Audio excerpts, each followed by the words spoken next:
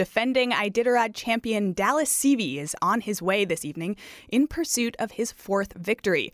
He arrived in White Mountain at 9:48 a.m. for the mandatory 8-hour layover at the checkpoint, giving him a 5:48 p.m. departure time. His father, Mitch Seavey, was less than an hour behind. To the minute, Dallas is on pace with his record-setting run in 2014. KNOM's Emily Schwing caught up with the leaders in White Mountain. The first team to pull into the second-to-last checkpoint on the 1,000-mile trail was Dallas Seavey. Dallas Seavey, you come in at 9:48. Awesome.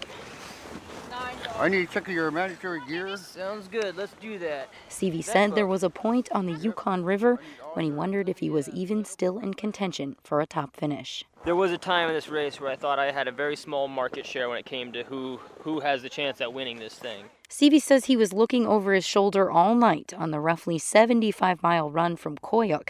He anticipates doing the same on his way to Nome. It's a habit. I know, it's a habit. I can't help it. I've been surprised too many times. You're watching for one team and another team pops up out of somewhere. 39 minutes later, Dallas Seavey's father, Mitch, drove his dog team into White Mountain. He smiled widely at the idea of racing against his son. I don't mean it as a cliche, but I have two chances to win, and it's, I'd a lot rather win myself, of course. I do everything I can. I'll give him nothing for free, but including dogs or college education. The older Seavey knows it will be hard to make up the time he needs to catch the younger Seavey's team. Makes it fun. Makes it very cool to be here, both of us.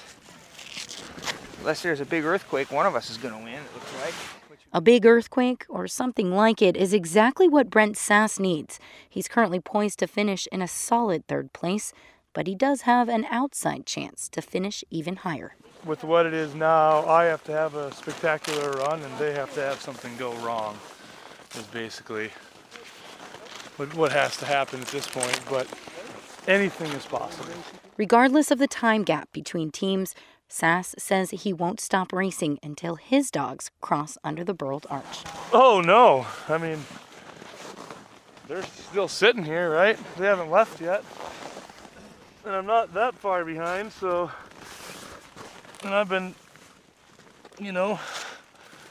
going back and forth with them for the last few hundred miles, so can't ever give up, that's for sure.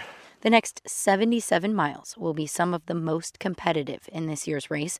Whether they're some of the most competitive miles mushed in the race's history won't be decided until the teams reach Nome. On the Iditarod Trail, I'm Emily Schwing in White Mountain.